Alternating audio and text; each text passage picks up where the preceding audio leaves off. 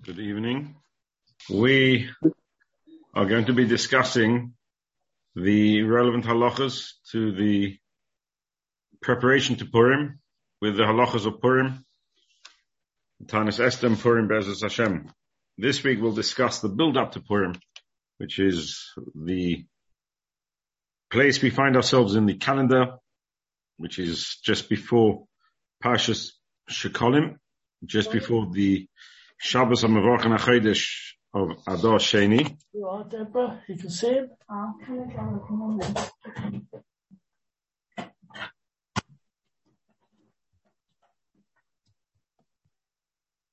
Just the Rosh Chodesh of Adar Sheni, which we're going to have Mevorach HaChodesh this Shabbos Be'ezus Hashem, and we'll discuss the relevant halachas that are pertinent to the present time we find ourselves, building up to Tanis Esther, and Be'ezus Hashem in 2 weeks' time we'll come back and we'll discuss the halachas of Tanis Esther and the halachas of Purim. Then we will meet again 3 weeks after that. We will meet again for the pre-Pesach Shiur. So that if I just give you the dates, so today is the 21st of February. We will meet again in 2 weeks' time, which is the 7th of March for the next part of the halachas of Tanis Esther and Purim. Well, then we won't meet again on the 21st. Instead, we'll delay it for a week and we'll meet again on the 28th of March, which is Chaf Hei Adar Sheni, just before Rosh Chodesh, the week of Rosh Chodesh Nisan, where we will have a live Be'ezus Hashem in the new hall, hopefully with everything working as it should, in the new hall, a pre-Pesach Shiur, back to the way it should be and the way it was, Be'ezus Hashem, everything continuing in the positive manner that it is at the moment. But for the moment, let's discuss the halachas of the month of Adar, the halachas of the 4 Parshios, and anything that's relevant to us that will come up in the coming month. First of all, we need to know that Mishanichnas Adar Marbim B'Simcha is a halacha in Shulchan Aruch. When the month of Adar comes in, Marbin B'Simcha, one has to be joyful. It's an extremely difficult avodah, Mishanichnas Adar Marbin B'Simcha, and it could even be that the Simcha is progressive from when Adar starts, right away through to Purim and beyond. The Simcha of Adar is progressive, and therefore Mishanichnas Adar Marbin B'Simcha, one should be constantly in a state of joy, as best as one can. It's a halacha in Shulchan Aruch, and it's a part of our avodas Hashem.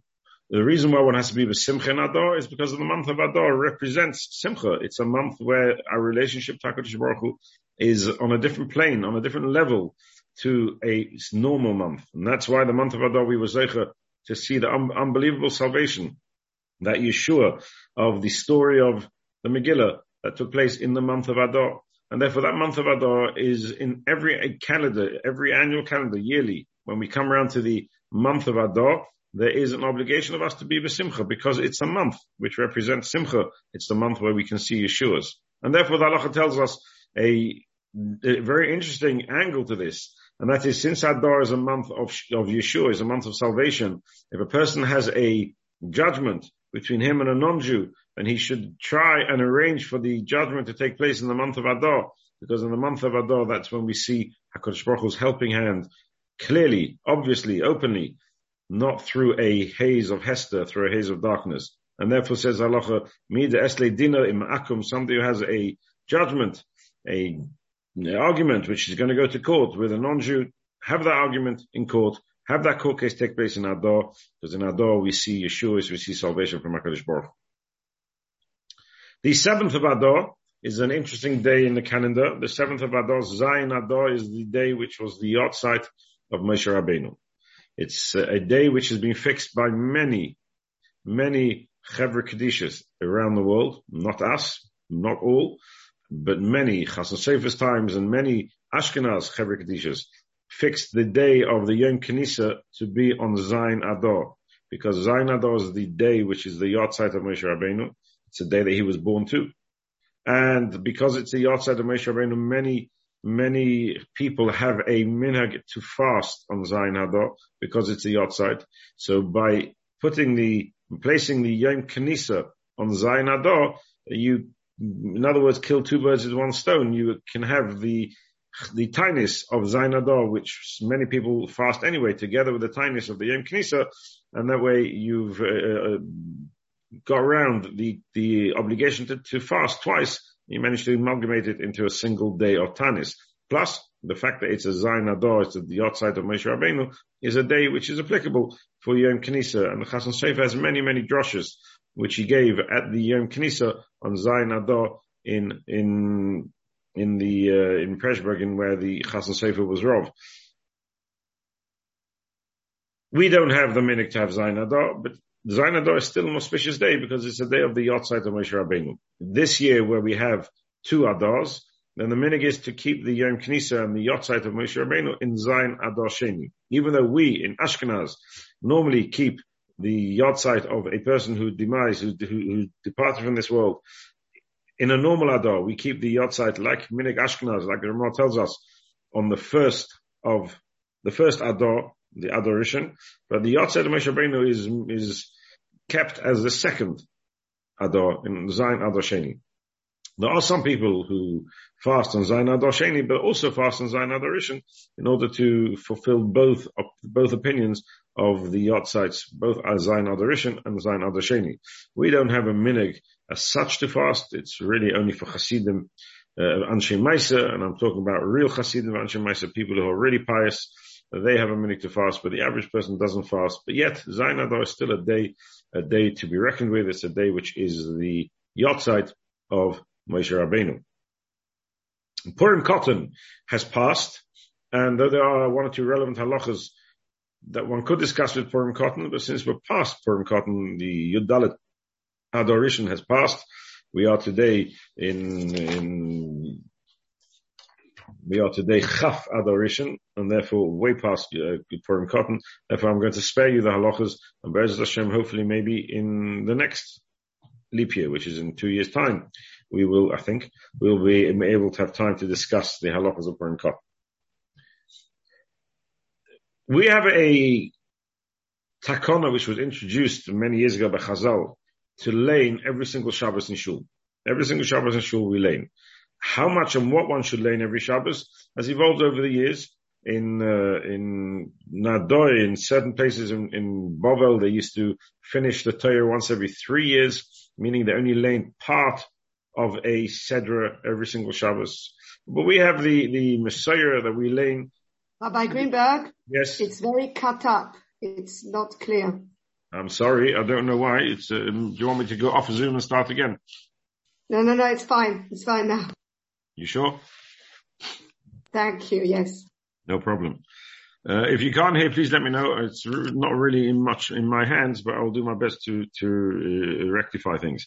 So we have a minhag, therefore, Messiah, which has been passed down from generation to generation for already thousands or hundreds and maybe close to thousands of years, where we lane every Shabbos the Parsha, a whole Parsha.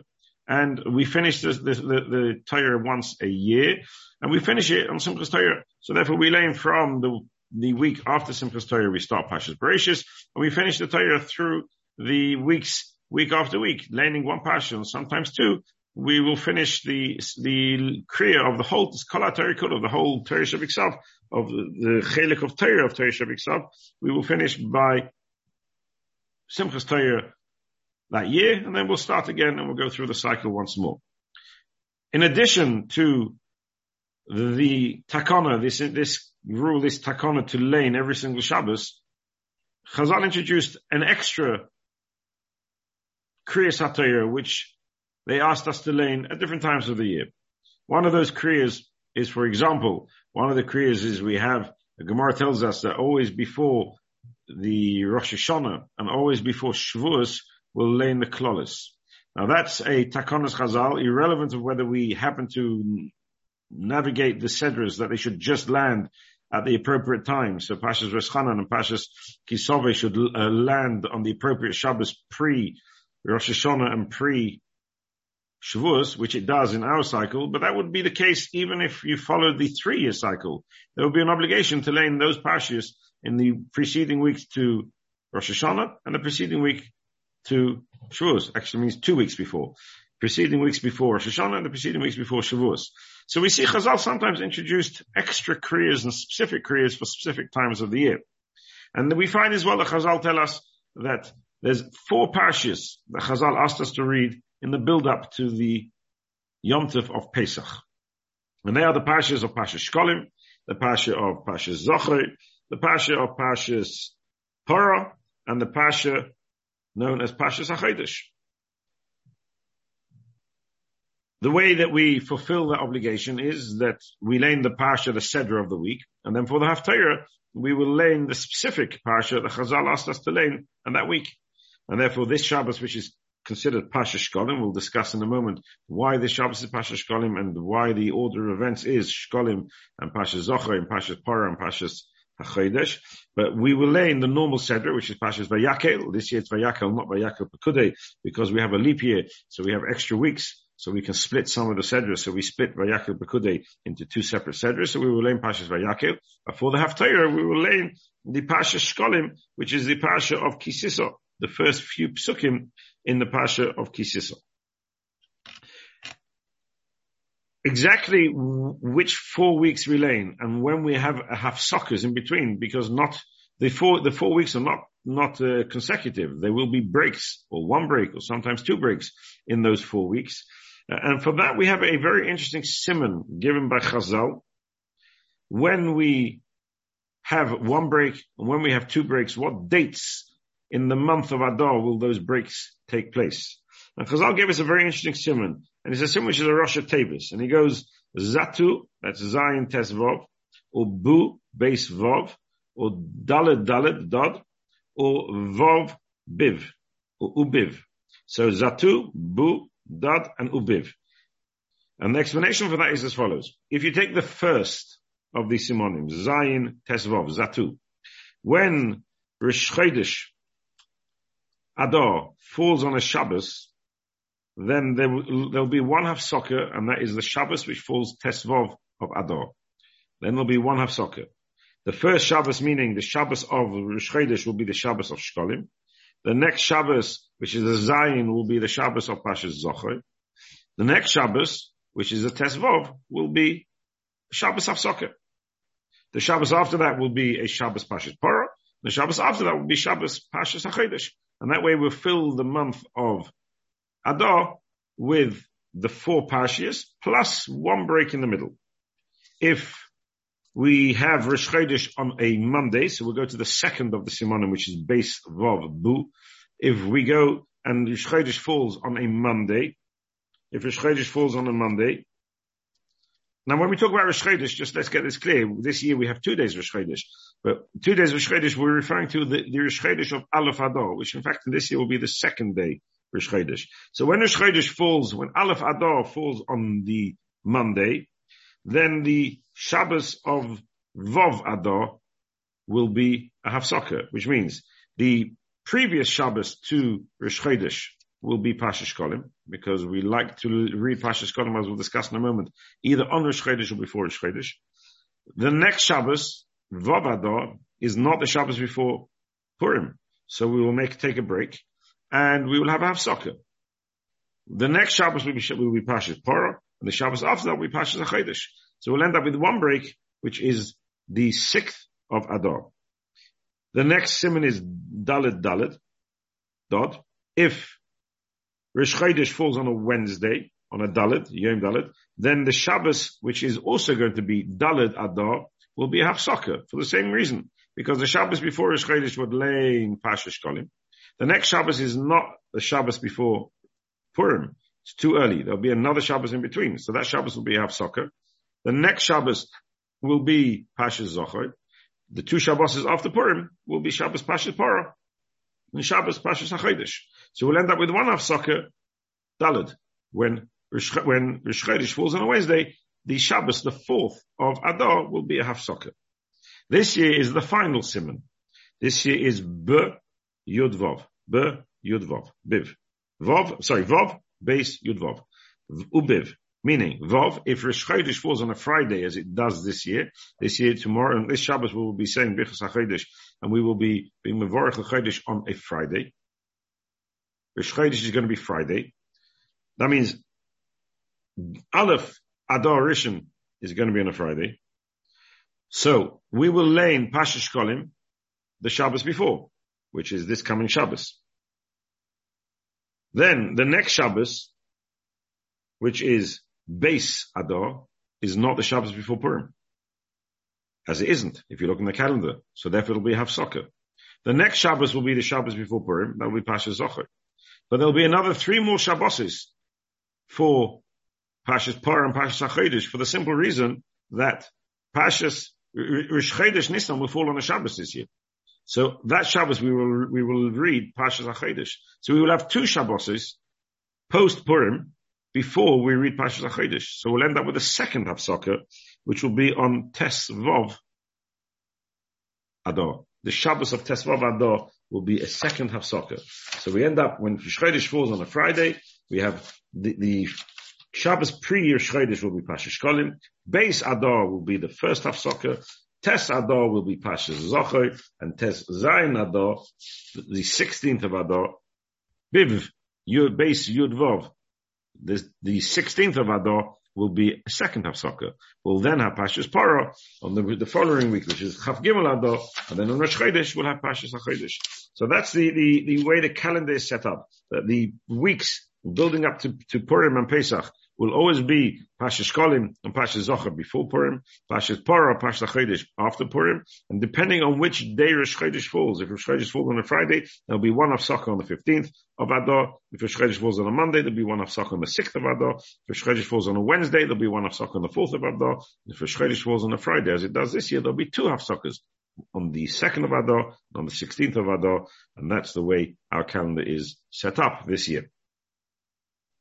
Rabbi Greenberg, I'm sorry Yes. to disturb you. There is a lady who's trying to get in, and you are not letting her go in. You can I happen to not let her in. It's got nothing to do with me. I'm sorry, she just called me. I can't. I don't have the permission to undo. I don't know why she can't come in. I'm not sure exactly. It's okay, I'm in. Thank you very much. I'm in. Yeah, right. Thank you. Sorry, yes, thank you. No problem. Thank you. You can always rely on Mrs. Flax to look after you.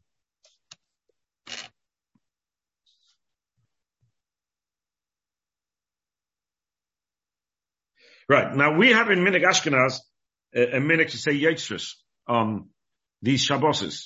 We have a minhag to say Yitzrus in all the Shabboses from now almost till Shavuos, but we're not referring to the Yitzrus that we say in the Hafsakas because they're really quite small Yitzrus. We're talking about the larger Yitzrus that we say in Minig Ashkenaz. Now this is a minhag across Ashkenaz. It's been taken out of the world, the Olam HaYeshivas. In the yeshiva world, they don't say these Yitzrus, but in the Hasidic world and in the world of real Ashkenaz, these Yitzrus are said. We have a minhag to say some Yitzrus in the Birchas Krishma, in the brachas that we say around Krishma. After Baruch Hu, we will add certain Yitzrus, certain Putim. We'll have a Yetzer, we will have a Oifan, and a Siluk, etc. And they're fantastic Yitzrus. That's already very specific to our type of shul, to a shul that keeps Minig Ashkenaz, and primarily because that was a minig in most Rishonim historically. But the Gon and Arizal followed the opinion of the Ramah, which is quoted in the Torah, not ever to make a break in Birchas Krishma, and that's become the established minig in the world of the yeshivas, and particularly in the world of Chassidim, who follow the minig of the Arizal, and therefore those Yitzrus they don't say. Though the Reb Chaim Vital himself does write that if you're in a Beis Medrash that does say Yitzrus in Birchas Krishma, you should say them with, and therefore anybody who does daven in our shul will be obligated to say the Yitzrus. And this year where we only have 1 minyan, for Parshas Shkolim we definitely will only have 1 minyan. Parshas Zocher I'm not sure, probably also 1, but maybe not. But if we only have 1 minyan, then we will be saying Yitzrus, and all of us who are davening there will be saying those Yitzrus. The Yitzrus are really beautiful. They've been written by Rishonim and even by some by the Tanoim, and they really are beautiful Yitzrus. It's well worth preparing those Yitzrus before you come to shul to understand what you're saying. It's something which will really enhance your Shabbos and enhance your understanding of the mitzvahs that those Shabbos are referring to. So, Rabbi Greenberg, sorry, yes. It's again. There's not much I can do about it, Mrs. Engel. Now it's there again. I'm sorry, I can't. I'm just talking and I'm staying at the same position, so I'm not quite sure what's going on. You have to have a word with Mr. Zoom. Thank you. So we will be saying Yetzus Be'ez Hashem, and that's a minig Ashkenaz. Many other Bata Midrashim that do say Yetzus only say the Yetzus in Chazoros the Shatz of Shachris, which is again accepted. Then not everybody says all the Yetzus. We of course do say all the Yetzus, and as I said, it's well worth preparing because they really are beautiful Yetzus. On Pashas Shkolim and Pashas HaChodesh, we have an additional minhag to say Yetzus, small Yetzus, but in the Musaf of the Chazoros Musaf of the Pashas Shkolim and Pashas HaChodesh. In Pashas Zocher and Pashas Purim, we do not say these Yetzus, though there are in the historical Yetzus books, Yetzus for Pashas Zocher and Pashas Purim as well in Musaf, but we don't have that minhag to say that, so that's a relief for some and a shame for others. So, understanding that, let's go through the 4 weeks and see which halachas are relevant for all of us. So, Pashas Shkolim is always going to be the Shabbos before Rosh Chodesh Adar, or the Shabbos of Rosh Chodesh Adar. If it's a leap year as it is this year, it'll always be the Shabbos before, or the Shabbos of Rosh Chodesh Adar Sheni. So therefore this year, where Rosh Chodesh is on a Friday, so the Shabbos preceding Rosh Chodesh is going to be Pashas Shkolim, and that's its coming Shabbos, Pashas Vayakil. The reason why we read the Pashas Shkolim the week of Rosh Chodesh, the Shabbos before, or the Shabbos of Rosh Chodesh, is because in the time of the Beis HaMikdash, the announcement would go out, a Rosh Chodesh Adar, that everybody should donate a Machsis HaShekel to the Beis HaMikdash. That Machsis HaShekel was collected right throughout Eretz Yisrael and donated to the Beis HaMikdash in order to pay for the carbon tomid, or the carbonis tomidim, which were brought every single day, one carbon in the morning, the tomish el shacha, and the tomish el bein abayim, which was brought in the evening. That was funded by these Machsis HaShekels. Every member of Klal Yisrael donated a Machsis HaShekel, and therefore every member of Klal Yisrael became part of these carbonis that were brought daily, which enabled Klal Yisrael and the world to continue to function as it should. The carbon tomid enabled the tamidus, the continuity of the world and the continuity of Klal Yisrael to exist. And therefore, that hachraza, that announcement went out with Chodesh Adar. So where unfortunately we don't have a Beis HaMikdash, but Avoneseinu Harabim, we were not yet zeicher to the rebuilding of the Beis HaMikdash.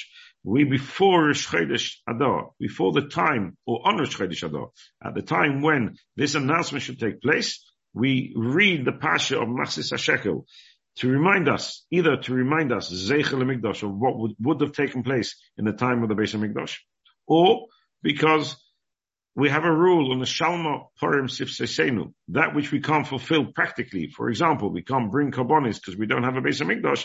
We fulfill the concept of the carbon by reading the Parshios of the carbonis. That's why every day, every morning, we say the Parsha of Carbon Tomid.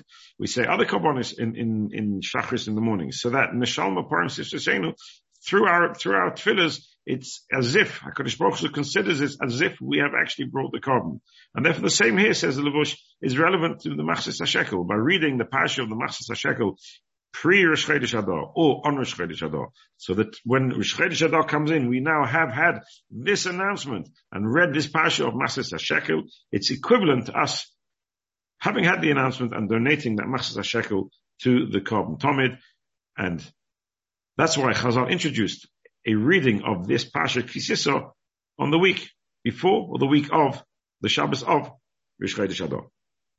This obligation to hear Parsha Shkolim is an obligation on men only. It is not an obligation on women.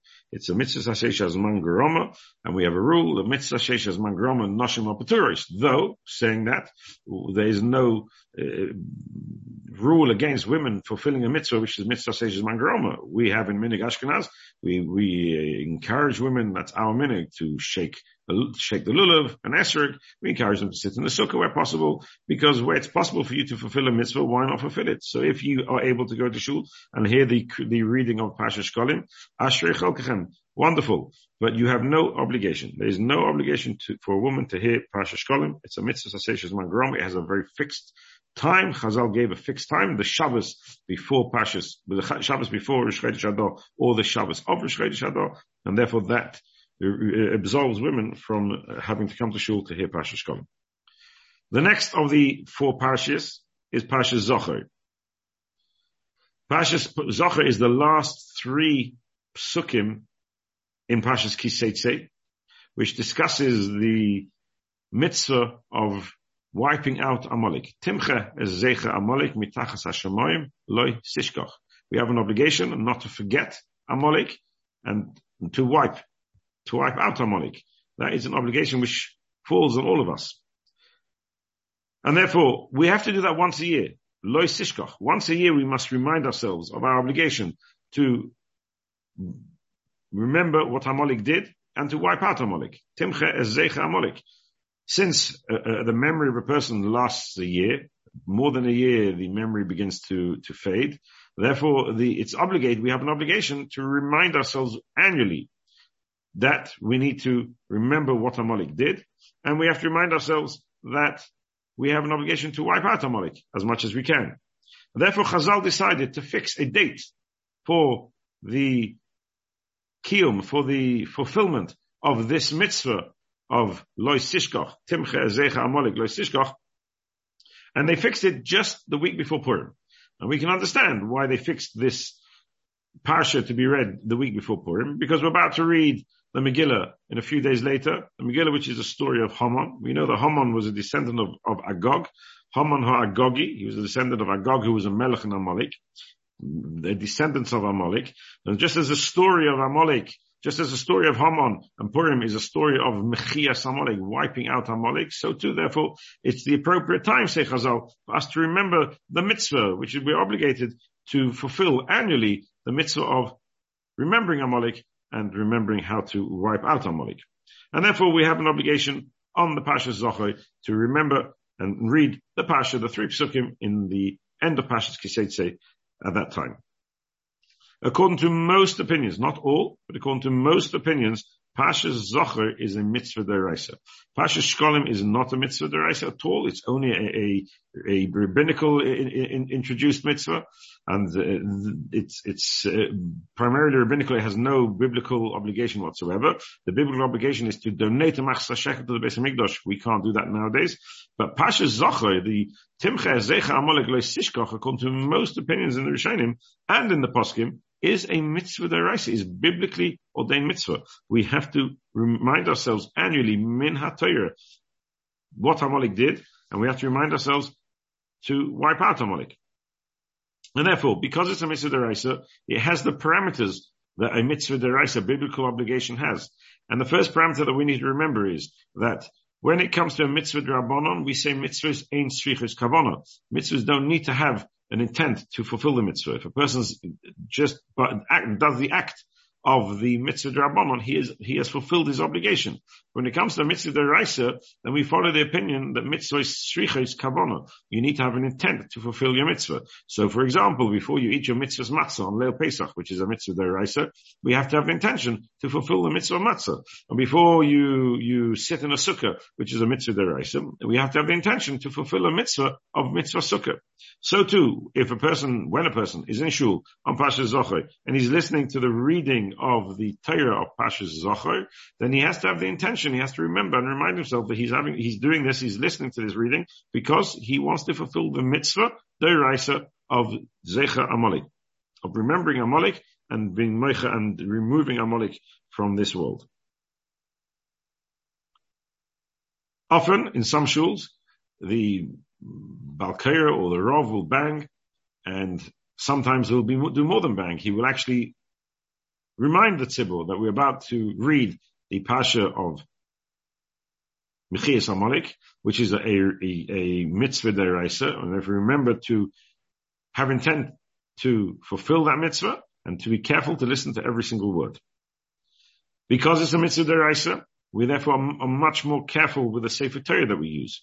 We use a Sefer Torah that's been checked, a Sefer Torah that's mehuda, a Sefer Torah that we know has been checked, a Sefer Torah that perhaps has been read through, computer checked, so we have little risk of there being any psul, anything wrong with that Sefer Torah, so that when we finish hearing the reading of Parshios Zochar, we can be assured that we have fulfilled the mitzvah d'oraisa as we should. And therefore we try very carefully to use the Sefer Torah that are better quality Sefer Torah, and the ones that have been computer checked, and the ones that have been lain through, right the way through from the beginning to the end, throughout the life of the Sefer Torah. And we know, because during the Kriya we can see that the Sefer Torah has had no mistakes in it, and therefore we can be more assured that we have fulfilled the mitzvah of Sefer, of reading Parshas Zocher. Therefore, the halacha, the Shulchan Aruch tells us that those people who live out of a city, in the old days there were many people who lived in villages. Before the war there were many people who lived in villages. One of the Shabboses that they would be obligated to come into town and stay in town for Shabbos so they could join the minyan and hear the Kriyas HaTorah would be Parshas Zocher. Because if they wouldn't be coming into town, they would miss the opportunity to hear Parshas Zocher and miss an opportunity to fulfill a mitzvah deraisa. And therefore, that would be the standard. The people would come into town from the villages on Shabbos, before Shabbos Zocher, stay Shabbos Zocher in the town, and that way they could listen with the Kriyas HaTorah in the village, in the town that they would join, and fulfill a mitzvah deraisa of Parshas Zocher, of Timche Zecha Molek Leisishkach.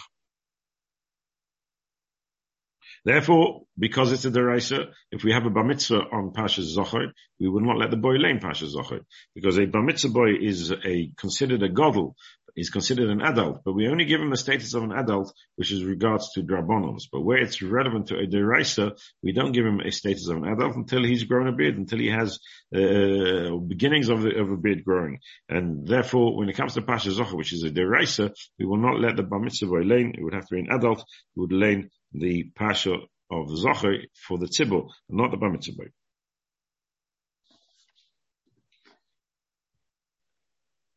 There are many different dialects in Hebrew. We have the Ashkenaz way of reading. We have the traditional Ashkenaz way of reading. We have the present day Ashkenaz way of reading.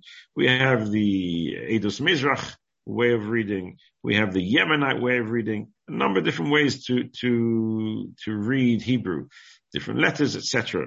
Now, because Parshas Zocher is a deraisa, it takes on a different severity to normal Kriyas HaTorah. Whereas in a normal average Kriyas HaTorah, which is only drabonon, a Ashkenaz man may sometimes daven in a Sepharad, a Eidos Mizrach minyan or a Yemenite minyan, and he will listen to Kriyas HaTorah there, and that will be sufficient.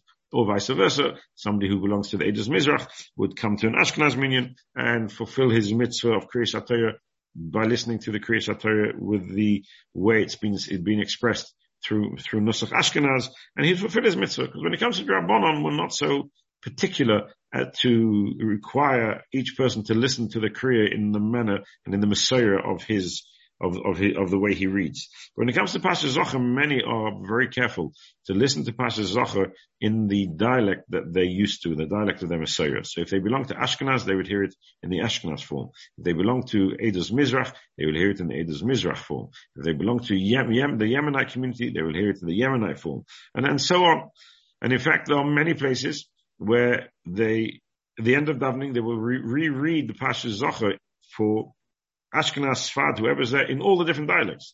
I remember when we lived in Gateshead, we used to daven in a minyan, early minyan. I used to like davening early, and we used to daven in an early minyan. Where after davening, there was a gentleman there who would learn in the Yemenite manner and in the Sfadi manner and the Hasidic manner, and he would go through all the different ways of reading, so that in case one is more correct than the other, we can fulfill our deraisa to the best way, as best as we can. That's not our Messiah. There's absolutely no obligation to do that.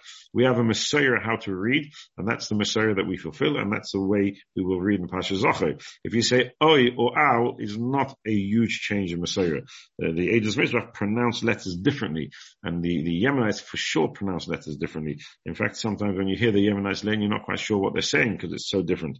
Therefore, we are happy. We are very it's sufficient for us to read Parshas Zocher the way we read it, and there's no need to go running around town looking for different minyanim to try and fulfill your obligation by hearing all the different styles of reading. That is not something that we're obligated to do. There's one word in the Parsha which there's a discussion as to how that word should be read. And that's the word Timche es Zeicha Amolik, mitachas hashamayim lois tishkach. Is it Timche es Zeicha Amolik? Or is it Timche as Zecher Amolik? Is it with a Tseiri or is it with a Segol? And since the invention of the Mishnah Berurah, since the Mishnah Berurah became the last halachic authority in the Ashkenaz world, he writes there that because it's a Safek Deraisa, we should say both. And therefore you will find in many shuls, the minhag they will say Timche as Zecher Amolik, and they will repeat Timche as Zecher Amolik. Mitachas hashamayim lo yisishkach. There are many shuls that find that that's not correct, because if you say Timches Zecha Amalek, and then you just repeat it immediately afterwards, Timches Zecha Amalek, it's as if you've corrected yourself, and you haven't actually read both. The last reading will be the correct reading. And that you've only said Zecha, not Zecha. And therefore, they actually repeat the last pasuk. They will finish the pasuk, Timches Zecha Amalek mitachas hashemaim lo tishkoch. They will then repeat the whole pasuk. The third pasuk, repeat it again and say Timches Zecha Amalek mitachas hashemaim lo tishkoch. We have minhag, which is the Messiah of minhag Ashkenaz, and the Gaon seems to have that Messiah. There seems to be the Messiah in most of Gedolei Ashkenaz. The minhag is to say Zecher and Zecher alone. We do not repeat. All we say is Timches Zecha Amalek. That is our minhag, and that is what we do. The fact that the Mishnah Berurah came along and suggests otherwise is fantastic for those who don't have a Messiah. But for us that have a Messiah, we will follow the Messiah, and we will only lane once. We will say Timcha es Zecher Amalek mitachas hashamayim lo tishkoch, and you have fulfilled your mitzvah d'oraisa with that kriya alone. There's a machlekes in the poskim, a machlekes in the halacha, whether a woman is mechuyev to listen to Parshas Zocher, or a woman is potter from listening to Parshas Zocher. It's a machlekes, and since it's a machlekes, and it could be a machlekes whether you are obligated biblically or not, so it's a machlekes whether you're obligated minat Torah. So therefore it's become an accepted custom for women who can to come to shul to hear Parshas Zocher. That way they are fulfilling a mitzvah d'oraisa, according to those opinions who say that women are also mechuyev in a mitzvah d'oraisa of listening to Parshas Zocher. And therefore we encourage women who can to come to shul to hear Parshas Zocher. Those who find it hard to come to shul in the morning because it's difficult for them, they have a family, etc., and it's hard for them to leave and be in shul in the morning, we have a minhag again, which is a minhag in Ashkenaz, to repeat Parshas Zocher specifically for women later on in the day, before mincha. This year it's at 5 o'clock before mincha, so that the women can have a second opportunity to hear Parshas Zocher. It's preferable if a woman can come to Shachris and hear the Parshas Zocher during the Kriyas HaTorah in the morning, because there are some opinions who say that hearing the Kriya with a minyan is also a biblically obligated part of the mitzvah of Parshas Zocher. So therefore it's important, if one can, to come to the morning. If one can't, then it's sufficient to come in the afternoon, because many Ashkenaz is that reading from a Sefer Torah, Parshas Zocher, is a fulfillment of the obligation of listening to Parshas Zocher. And if you can't come in the morning, come in the afternoon. A woman who can't come not in the morning or not in the afternoon because she's busy with her family and she can't leave them, then she's potter from Parshas Zocher. She's potter because there are opinions that say that woman is not obligated anyway. And even if she is obligated, we have a rule in mitzvahs, and that is oisek b'mitzvah, potter min mitzvah. There is no greater mitzvah than a woman looking after her family, and if that means that she's not able to come to shul for Parshas Zocher, then she is potter from hearing Parshas Zocher. Oisek b'mitzvah, potter min mitzvah. There is a very interesting opinion in the Magen Avraham, which tells us that if somebody didn't manage to come to shul on Parshas Zocher, then he should come to shul a bit early on Purim to hear the laning before Kriyas HaTorah, because the laning before Kriyas HaTorah is 9 psukim, which talks about the Mechames Amalek. And the Magen Avraham is of the opinion that if you hear that Kriyas HaTorah, then you've also fulfilled your obligation of listening and remembering Amalek. And therefore he suggests that somebody who's not able to leave his village for Shabbos and come to shul on Shabbos Parshas Zocher to hear the Kriya, he should come to shul for Purim a little bit early, or make it there in time for davening if he's a man, and hear the Kriya of the Kriyas HaTorah that's going to be laid on Purim before the Megillah. That way he can fulfill his obligation with the second Kriyas HaTorah, that Kriyas HaTorah on Purim. However, that's a big machlekes in the poskim, whether they agree with the Magen Avraham or disagree, because there's no Timcha es Zecher Amalek. The Parsha doesn't talk about wiping out Amalek at all. It just tells us the story of Amalek. And therefore some poskim disagree with the Magen Avraham, and they say that you do not fulfill your obligation by hearing the Kriyas HaTorah on Purim. However, if a person didn't manage to come to shul on Shabbos at all, coming to shul on Purim, at least you fulfill the mitzvah according to the Magen Avraham. Somebody who's a chayla, unwell, or a woman, maybe a woman who can't make it to shul, and the chayla who can't make it to shul or to shul on Purim, then there is opinions who say that you don't actually need a Sefer Torah to fulfill your mitzvah of Parshas Zocher. You can read it from a chumash. Of course, you can't make any brachas, like we don't make brachas when we do the kriya in the afternoon for the ladies. But in order that to try and fulfill even some element of that mitzvah, even according to some opinion, then one should take a chumash out and read the parsha of the 3 psukim of at the end of Parshas Kisei, and that way they can fulfill at least somewhat the mitzvah of Parshas Zocher.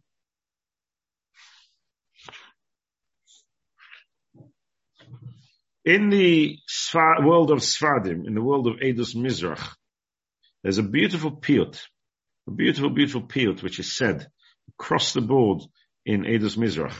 And the piyut is known, they say it only on Parshas Zocher, and the piyut is known as a piyut of Mi Chomecha Ve'ein Komecha. It's a beautiful piyut written and composed by Yehuda Halevi. Yehuda Halevi is the assumed author of the Kuzari. And he's the known author of this piyut. It's a piyut which is in 4 parts. And there's a huge discussion in the Sephardi world as to when you should actually say this piyut. Some say it before Nishmas on Shabbos morning, because it's a piyut which is titled Michomecha. It starts off Michomecha, and the proses go on Michomecha ve'enkamecha, Michomecha ve'enkamecha. And therefore they say it together with the Michomecha in Oz Yoshir, just before Nishmas. There's many who disagree with that. They say you're not allowed to make a hefsek in Pesukei de Zimra, because Pesukei de Zimra also begins with a bracha and ends with a bracha. And by bringing something in which is not part of Pesukei de Zimra is making a hefsek in Pesukei de Zimra. And therefore there are many who took away that minhag of saying this beautiful piyut then, and they say it after Shmoneh Esrei, before Kriyas HaTorah. And there are others who decided that why should they say it after Shmoneh Esrei, before Kriyas HaTorah? That's not quite the right place to say piyutim. And therefore they say it after Kriyas HaTorah, before Musaf. But across the board, most killers in Eidos Mizrach, most Sephardi killers will say this piyut, and it's known as the piyut of Mikomecha and Enkamecha. Now I want to share with you a fantastic story, a beautiful story, I hope you don't mind, a beautiful story, which is a legend. I can't tell you if the story is true or not. I can tell you that the story is quoted in the Sfarim, and it's a legend around this piyut of the piyut of Michomecha. Yehuda Halevi, who is supposed to be is attributed to be the author of the Kuzari, had one daughter. He had a single daughter, and his wife kept on pressurizing him to find a suitable chassan for this daughter. Yehuda Halevi was a Gaon. He was a great man. He was one of the greatest people in his generation. And his wife kept on pressurizing him, please, we have a daughter, she's such a beautiful daughter, she's an amazing girl, she's a Nov, a Chasuda, she has such wonderful midas, she has everything going for her, please find for her a wonderful chassan. And because she put pressure on Rabbi Yehuda Halevi, he turned around and said, okay, you know what, the next man that comes into me, that person is going to be the future chassan of our daughter. And so it became the next day, a gentleman walked in. The man definitely looked poor. He was wearing worn out clothes.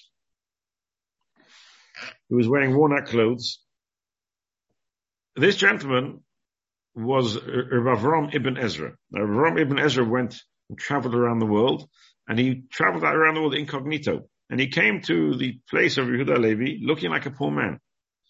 And he walked into Yehuda Halevi. He was the first person to come in after Yehuda Halevi made this promise that the first gentleman that walks into the room will become the future husband of my daughter. And he walked in looking like a tramp, looking like a poor person, come to collect alms, come to collect stocker for himself. When the wife of Yehuda Halevi saw this gentleman walk into the room, realized that this now is going to have to become the future husband for her daughter, you can imagine that the face fell as she came into a terrible state. She tried to find out who this gentleman was. Who was he? What level of intellect did he have? Was he suitable for the daughter? But he was very evasive. Ibn Ezra was very evasive, and never disclosed who he was, and avoided any discussion of intellect to try and keep himself hidden from public eye, that no one should really know who he is. So she came crying to her husband, to Rabbi Yehuda Halevi, and said, look what we've done. We've promised that this gentleman has to become the future husband. And look, he's an ignoramus. He's a poor man. He doesn't seem to have any lineage. He doesn't seem to be of any standard. How can we do this to our daughter? Rabbi Yehuda Halevi, by the way, was a wealthy man as well. And the legend goes, Rabbi Yehuda Halevi said that, you know what, don't worry, he said to his wife, I'll teach him Torah. And when I finish teaching him Torah, he'll be a fitting husband for our daughter.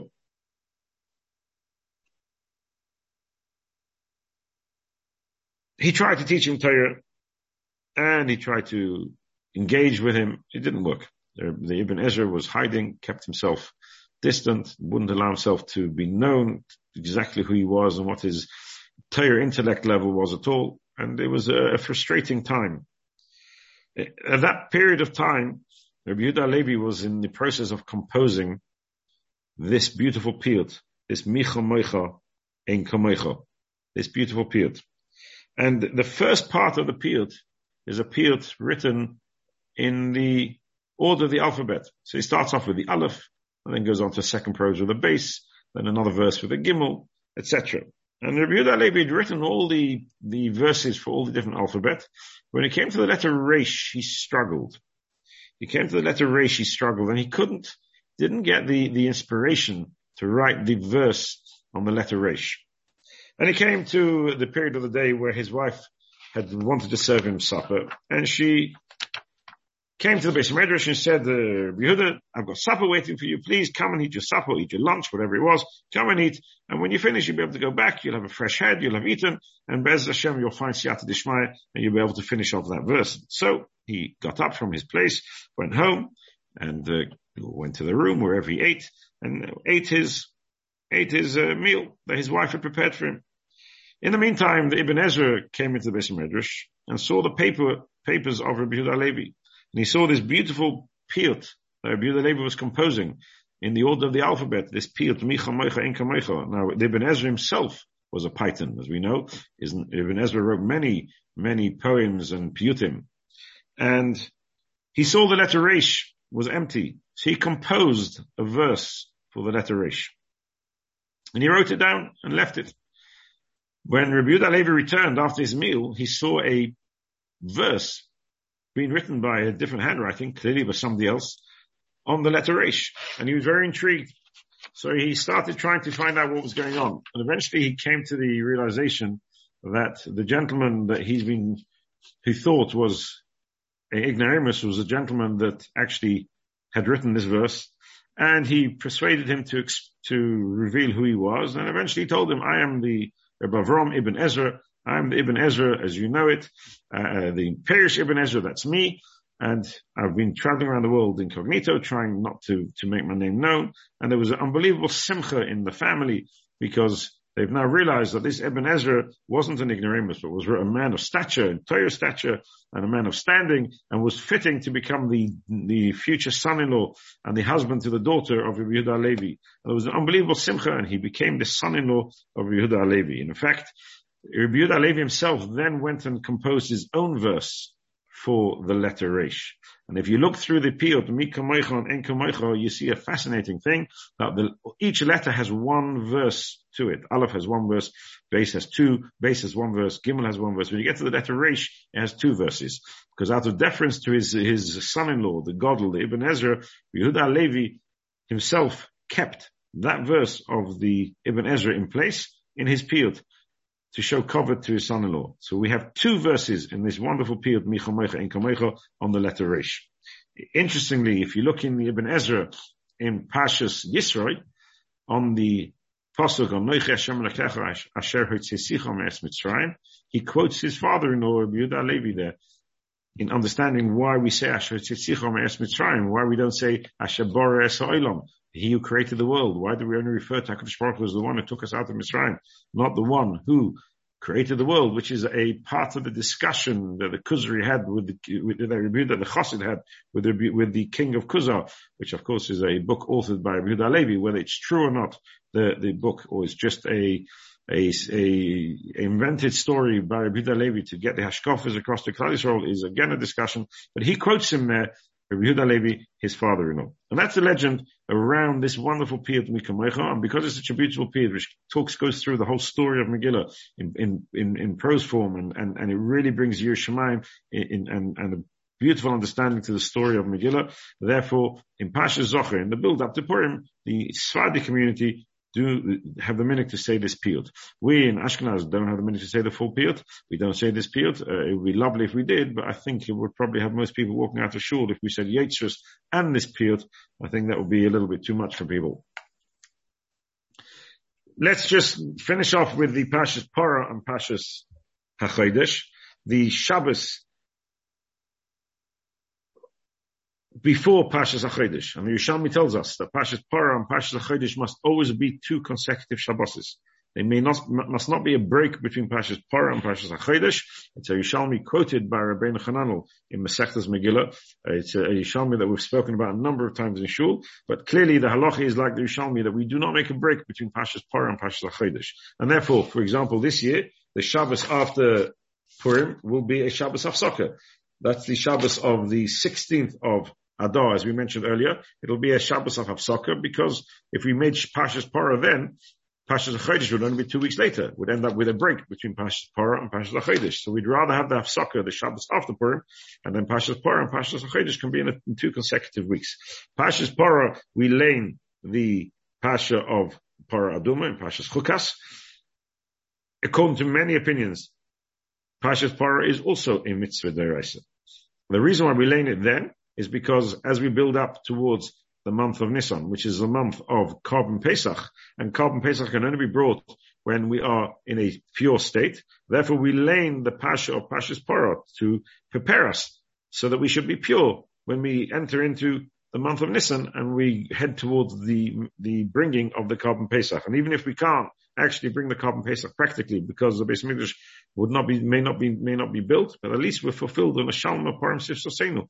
We've read the Pasha, which can enable us to be pure, which has some effect on the purity of Klal Yisrael, and therefore we can head into the month of Nisan in a purer state.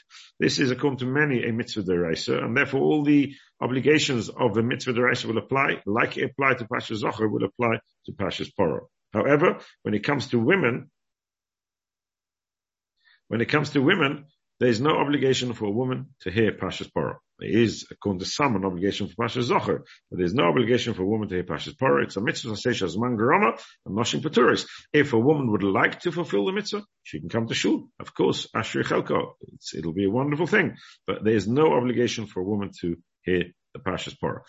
For the Parshas Parah has to be read from the beginning right the way through till the end of the Parsha. If we miss out a pasuk here or there, or the end pasuk, we don't finish off till the end of the Parsha, then the Parsha has to be repeated. It has to be read again because you haven't fulfilled your obligation. And then the following week, which is the week of Rosh Chodesh this year, or normally the week before Rosh Chodesh, we will name Parshas HaChodesh. Of course, Parshas HaChodesh is the Parsha of the new moon. HaChodesh HaZelochem, which is the Parsha of the Korban Pesach, all the Halochos of Korban Pesach that was Klal Yisrael were instructed through Moshe Rabbeinu by HaKadosh Baruch Hu to bring the Korban Pesach. And therefore, because Nisan is the month when we bring the Korban Pesach, and we have to prepare to bring the Korban Pesach. So in the last Shabbos pre the month of Nisan, or on the Rosh Chodesh itself, we lay in the Parsha of Parshas HaChodesh, which of course is only a Drabanon. It's not Min HaTorah at all. It's only as a Zecher to remind us of the Korban Pesach and to fulfill the obligation, if we can, through Neshalma Parim Sosenu by reading the Parsha. And therefore we read Parshas HaChodesh. It's a Drabanon. It doesn't have all the stringencies that the Parshas Zocher or Parshas Parah have. And again, women are not obligated to hear Parshas HaChodesh. It's a mitzvah to say Shazman Groma. If they would like to, they are welcome to, but they're not obligated. But Be'ezus Hashem, we will work our way through the Parsha Shkonim this week, a Parsha where we all donate, we all come together, we create Achdos in Klal Yisrael. When we have Achdos, then we're able to repel the negativity that's in this world. Parshas Zocher, we're able to remove the Amalek from ourselves, from our midst, and Amalek from the world. And once we've done that, we can move into the state of purity. We can, HaKadosh Baruch Hu can send us the Tara, the purifying Parah Aduma, and then we'll be Zeich to Parshas HaChodesh, the renewal, Be'ezus Hashem, the Bis HaGoyel, B'Korev, the Meher V'Yameinu. Thank you for listening and have a very good night.